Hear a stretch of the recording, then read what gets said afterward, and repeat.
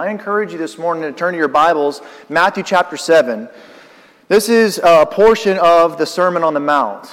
So Jesus, in Matthew chapter 3 and 4, Jesus is beginning his ministry. If you remember, Jesus is baptized by John the Baptist. He begins his ministry. He begins teaching people his principles, his guidelines, the things that he would have them to do. Now as a Christian, the new law that he's establishing, he goes and he's preaching, and then all of a sudden he's led into the wilderness. And he's tempted by Satan. And Satan says, if you're hungry, if you just turn these stones into bread, I'll give you these great nations. And Jesus is tempted by Satan. Jesus continues to deny Satan and tells how much power he has. He continues on in his ministry, and the people are gathered to find Jesus. They want to be healed by Jesus, but just by touching Jesus. And Jesus gets on the mountainside. His disciples are there. And the people want to hear Jesus teach. Now I just picture this for a moment, kind of like you and I would buy tickets to go see someone in a concert, or go see some event, something, and we are yearning to hear this individual perform.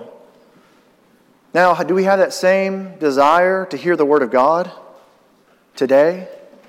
These individuals want to hear Jesus teach. They know the power that Jesus has.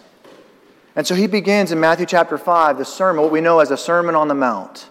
And he begins teaching them. So as I was reading this to produce a study, there's a couple of verses that stuck out to me, and that's what I would like to show you this morning. So if you would, open your Bibles in Matthew chapter 7, starting in verse 24. The Bible says, "Therefore, whosoever heareth these sayings of mine and doeth them, I will liken unto him a wise man, which built his house upon a rock. And the rain descended, and the floods came, and the winds blew and beat upon that house, and it fell not, for it was founded upon a rock. And everyone that heareth these sayings of mine and doeth them not shall be likened unto a foolish man, which built his house upon the sand. And the rain descended, and the floods came, and the winds blew and beat upon that house, and it fell, and great was the fall of it. And it came to pass, when Jesus had ended these sayings, when Jesus had concluded his sermon, the people were astonished at his doctrine, for he taught them as one having authority and not as the scribes." And so when I read this one, I think I'm so drawn in when we talk about anything construction, because that's what I do. So when I see that there's this analogy of a man who built his house on a solid foundation and a man who built his house on not a solid foundation, what the results are. And I will tell you, in construction, foundations matter. I'll tell you that it's all about the foundation.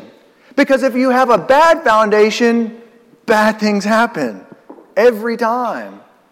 And so I was drawn to this. But there was a couple of things that I want to point out. The people were astonished at Jesus' teaching. Why? Why were they astonished? Now, it's not just about this parable. It's about his whole lesson between chapter 5 and chapter 7. They were astonished at Jesus' teaching. That's what I want to share with you this morning. I could look at the exhaustive list that we could pull out of Matthew 5, 6, and 7 about the Sermon on the Mount, but I just want to kind of hone in on these few verses this morning. Why were these people astonished? Well, the first thing, I believe that Jesus speaks with authority. They were astonished at the authority that Jesus carried himself with. Our text said people were astonished at his doctrine, for he taught them as having authority, not as the scribes. These people are used to the scribes, the Pharisees, the Sadducees, talking about Moses' law, the old law. Jeremiah said, Isaiah said. They're used to that. Jesus said, this is my doctrine. These are the words of life. This is what you need to know to have eternal salvation. So he taught with authority. John 14:6, Jesus said unto him, I am the way, the truth, and the life. No man cometh to the Father except by me. Jesus taught with authority. John chapter 1, verse 1, in the beginning was the Word, and the Word was with God, and the Word was God. The same was in the beginning with God. All things were made by him, and without him was not anything made that was made. In him was life, and the life was the light of men. And the light shineth in darkness, and darkness comprehended it not. And the Word was made flesh, and dwelt among us. And we beheld his glory, the glory of his only begotten of the Father, full of grace and truth. Do you believe Jesus has all authority, ultimately overarching all the authority in the world? Do you believe that this morning? These people were astonished at the teaching of Jesus Christ because he carried himself with authority and he taught his word, his doctrine. He said, he talked about the old law. Moses said, or you have heard not to commit adultery. He says, but I'm telling you that if a man looks upon a woman and he lusts after her, he's already committed adultery in his heart. Yeah, he referenced it, but he has ultimate authority. He referenced the old law, but he says, look, that was what the law said. This is what I'm telling you now. This is how you ought to live. He didn't come to destroy the law. He came to fulfill it. Jesus carries all ultimate authority. His followers, his individuals, Paul the apostle in Galatians chapter 1 tells us that he understands, he believes, he recognizes the authority Jesus had. Galatians 1:8 says, but though we or an angel from heaven preach any other gospel unto you, that which we have preached unto you, let him be accursed. Paul understood the writings of Jesus. Paul understood the teachings of Jesus, rather, that he has ultimate authority and it's his gospel. That's it. There are no other gospels. The people were astonished because Jesus carried himself with authority. The people were also astonished because Jesus speaks in absolutes. When I was looking at this, I was like, man, that's interesting that he said, I am the truth, I am the life, no man cometh to the Father but by me. Jesus says in our text for this morning, therefore whosoever heareth these sayings of mine and does them, guess what? The house doesn't fall. But he says, but the guy who listens to my word and doesn't do them, his house will fall every time, and great will be the fall of it. It's either you listen to my word and you do it, you'll stand forever. Or you don't listen to my word, or you hear my word and you don't listen to it, you don't follow the instruction, you will fall every time. World of absolutes. Jesus is speaking in absolutes. Matthew 6:24. No man can serve two masters, for either he hate the one and love the other, or else he will hold to the one and despise the other. You cannot serve God and man. We understand this principle, this idea. What master are you serving today? People were astonished at Jesus' teaching because he carried himself with authority and he spoke in absolutes. It's either my way or no way. You want to get to the Father, you want to get to heaven, it's through Jesus Christ. There's no other way. There's the one true religion. There's all other ideas, but there's one true religion, one truth. And Jesus taught that. You can't serve God and mammon. John chapter 4:23 says, but the hour cometh and now is when the true worshiper shall worship in the Father in spirit and in truth, for the Father seeketh such to worship him. True worshipers gives us the idea there are false worshipers, people that are not doing what God asked them to do. How God had laid out worship, how God had laid out how to live our lives, what principles to follow. It's about the intent of the heart, not about following the laws all the time. You know, I can follow the speed limit and hate it. I can listen to mom and dad but hate my mom and dad. I can love my wife but not show her love. I can be disrespectful. I can be unloving. And I hate every minute of it. There's a lot of times that we live life, we make decisions, and we really don't want to make that decision. Our heart's not really in it. Maybe our heart's not in communion. Maybe our heart's not in contribution. Maybe our heart's not in the worship service. You're here just sitting on a pew being a warm body. Maybe you're dead inside. You could care less. You're at church, everyone else saw you, right? Everyone saw you at church, so they don't have to go and check on you. Jesus spoke with authority, and Jesus speaks in absolutes, and if you want to be in heaven one day, you're going to follow him. John 14:6 again. He is the way, the truth, and the life. No one can get to the Father except by Jesus Christ. Are you with Jesus this morning? That's the only way to access the Father. I believe people are astonished of Jesus' teaching, partly because he teaches about a life of hardship. You know, Jesus never said, listen guys, you follow me, you listen to my word, you hear my word, you do my word, and guess what? It will be all easy for you. You'll never have any financial issues, you never have any emotional issues, you never have any family struggles, you'll never have any issues in life because you follow me and guess what? Your life will be perfect. Jesus never said that, right? He teaches about a life of hardship. Matthew 7, he says, there's two things that come out to me in this verse of this parable of the two builders. He says, the rains descended, and the floods came, and the winds blew and beat upon the house, and it fell not. What does he say about the other guy? The rains descended, and the floods came, and the winds blew and beat upon the house, and guess what? It fell. The same event happened to the guy who listened to the Word of God and followed the Word of God as the guy who listened to the Word of God and did not follow the Word of God. That same thing happened. Trials of life happened to both individuals. And that tells me that this morning, that even though I'm a follower of Jesus Christ, bad things are going to happen. Struggles are going to happen. And what do we do to overcome that? How do we overcome those things? Mark chapter 8:34, the Bible says, "And when he had called the people unto him with his disciples also, he said unto them, Whosoever will come after me, let him deny himself, and take up his cross, and follow me. For whosoever will save his life shall lose it. But whosoever shall lose his life for my sake and the gospel's, the same shall save it. For what shall it profit a man if he shall gain the whole world and lose his own soul? Or what shall a man give in exchange for his soul? Whosoever there shall be ashamed of me and of my words in this adulterous and sinful generation, of him also shall the Son of God be ashamed when he cometh in the glory of his Father with the holy angels." You know what's going to happen? Bad things are going to happen, regardless if you believe in Jesus Christ or not. Trials, hardships, tough times are coming. Whether it's now or tomorrow, they're going to happen. But Jesus says, you know what, take up your cross. Because if you take up your cross, you follow me for my sake and for the gospel's sake, guess what? I'll take care of you. I'll handle it. There's an unsurmountable amount of peace that comes when we follow Jesus Christ. Life is going to be tough. I think of Noah. A very simple analogy for us. I think of Noah. God said it's going to rain. Rain? I've never seen rain. It's going to happen. Trust me, Noah, it's going to happen. I need you to build a boat. This is how big it needs to be. This is how tall it needs to be. This is how I need you to prepare it. You think that was tough sledding? I think construction's hard at times. And we have machines. Lots of machines. A lot of machines that help us. There are a lot of machines that make it more difficult too.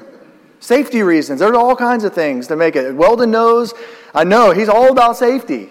But sometimes it's like, it doesn't even make sense. But Noah didn't have those things. God said it's going to flood. Noah's like, I don't even know what a flood is. You know, he said, I need you to make this out of this wood, this boat out of this wood. I need you to make it so big and so tall. So not only was it physically hard, wasn't it emotionally hard?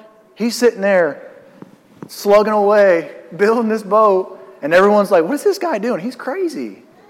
There's a flood coming. Lord said there's a flood coming. How much faith is it required to see something that, or not, to not see something that God sees, but trusting God in the process? How hard was that? I'm sure maybe at some point in time he started questioning himself, man, is this really going to happen? I think he put his faith in God. Hebrews chapter 11 verse 7 says, by faith Noah being warned of God of things not seen as yet, moved with fear, prepared an ark to the saving of his house, by the which he condemned the world and became heir of the righteousness which is by faith. Jesus teaches about a life of hardship. I think of individuals that I've known in my life that I would say that they are just, man, they are some good people, but they've had some tough lives. I know some evangelists that have really struggled with health, ultimately dying of cancer. I know individuals who have died of freak accidents that I would say, man, those guys are definitely individuals who I want to model my life after. You think their life was tough? Yeah, their life was tough. Jesus never said it was going to be easy. Jesus said it's going to be difficult because guess what? The rains will fall and the floods will ascend. The wind is going to blow and it's going to beat upon that house. What's the result? What's the result of your life? Will your house fall or will your house stand? Matthew chapter 11, verse 28, the Bible says, come unto me, all you that labor and are heavy laden, I will give you rest. Jesus will give us rest. Take my yoke upon you and learn of me, for I am meek and lowly in heart, and you shall find rest unto your souls. For my yoke is easy and my burden is what? There is no burden? No, my burden is light. We all have to think about life and think about what Jesus is telling us. That yes, it may be easier in the sense that I don't have to worry about afterlife. I don't have to worry about my sins because Jesus is covering me, making me white as snow because His yoke is easy and His burden is light. He'll provide rest to us. But it doesn't guarantee a life of ease. John chapter 16 verse 33, these things I have spoken unto you, that in me you might have peace. In the world you have tribulation. But be of good cheer. Jesus has overcome the world. We'll have peace in Jesus Christ, but because we live in the world, there's going to be things that happen. Romans 5 verse 1, therefore having been justified by faith, we have peace with God through our Lord Jesus Christ, through whom also we have access by faith into this grace in which we stand and rejoice in hope of the glory of God. And not only that, but we also glory in tribulations, knowing that tribulation produces perseverance, and perseverance character, and character hope. Now, hope does not disappoint because the love of God has been poured out in our hearts by the Holy Spirit who is given to us. What does tribulations? The Bible says here that we glory in our tribulations, that we ought to stand firm in the foundation of the Word of God because we glory in tribulations. When we suffer bad things and things happen to us and we persevere and we push on, it honors God. It glorifies God in heaven because bad times are coming. Bad times may be here, but if we glory through it or we push through that tribulation and we persevere, that creates our character of who we are. And that character gives us hope. We're defined by who we are, by the decisions we make through the bad times and the good times. It's perseverance. I think about the individuals that are not able to be here right now, that they're watching the service. Perseverance.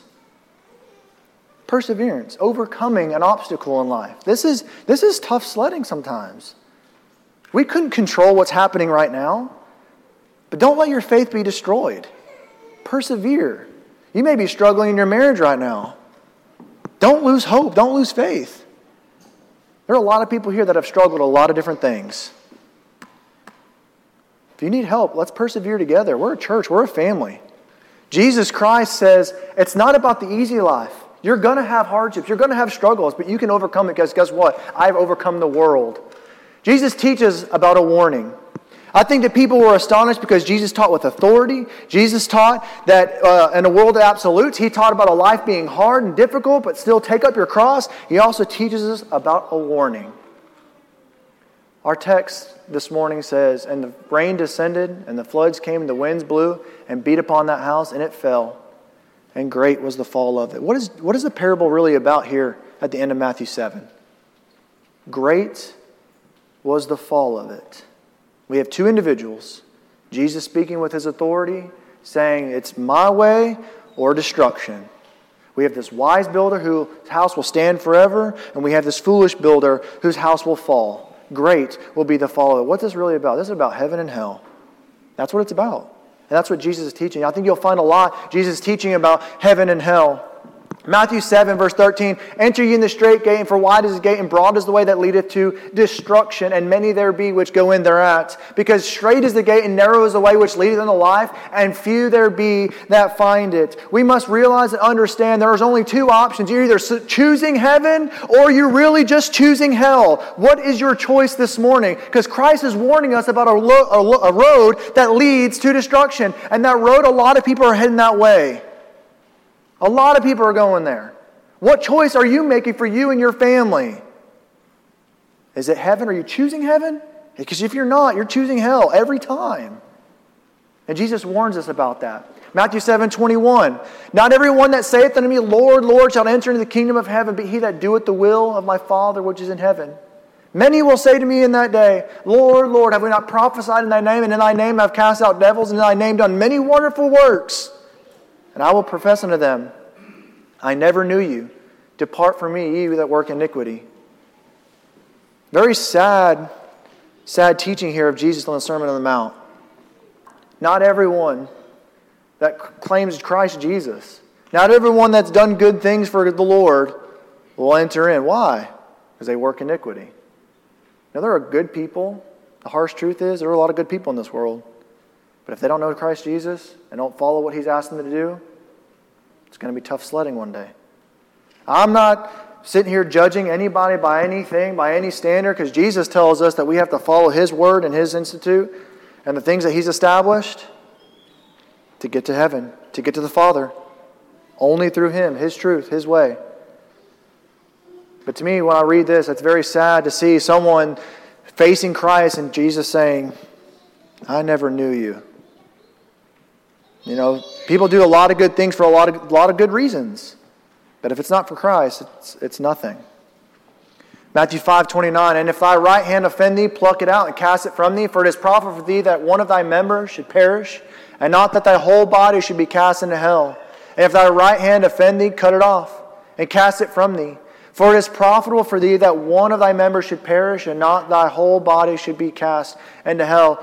Jesus here speaking, again, Sermon on the Mount, telling us about hell, telling us about what it's better to live life maimed, plucking out that right eye, cutting off that arm. Get rid of the sin out of your life. Get rid of the issues of life. Get rid of it, because it's better to enter into heaven maimed than your whole body, than your entire being thrown into hell.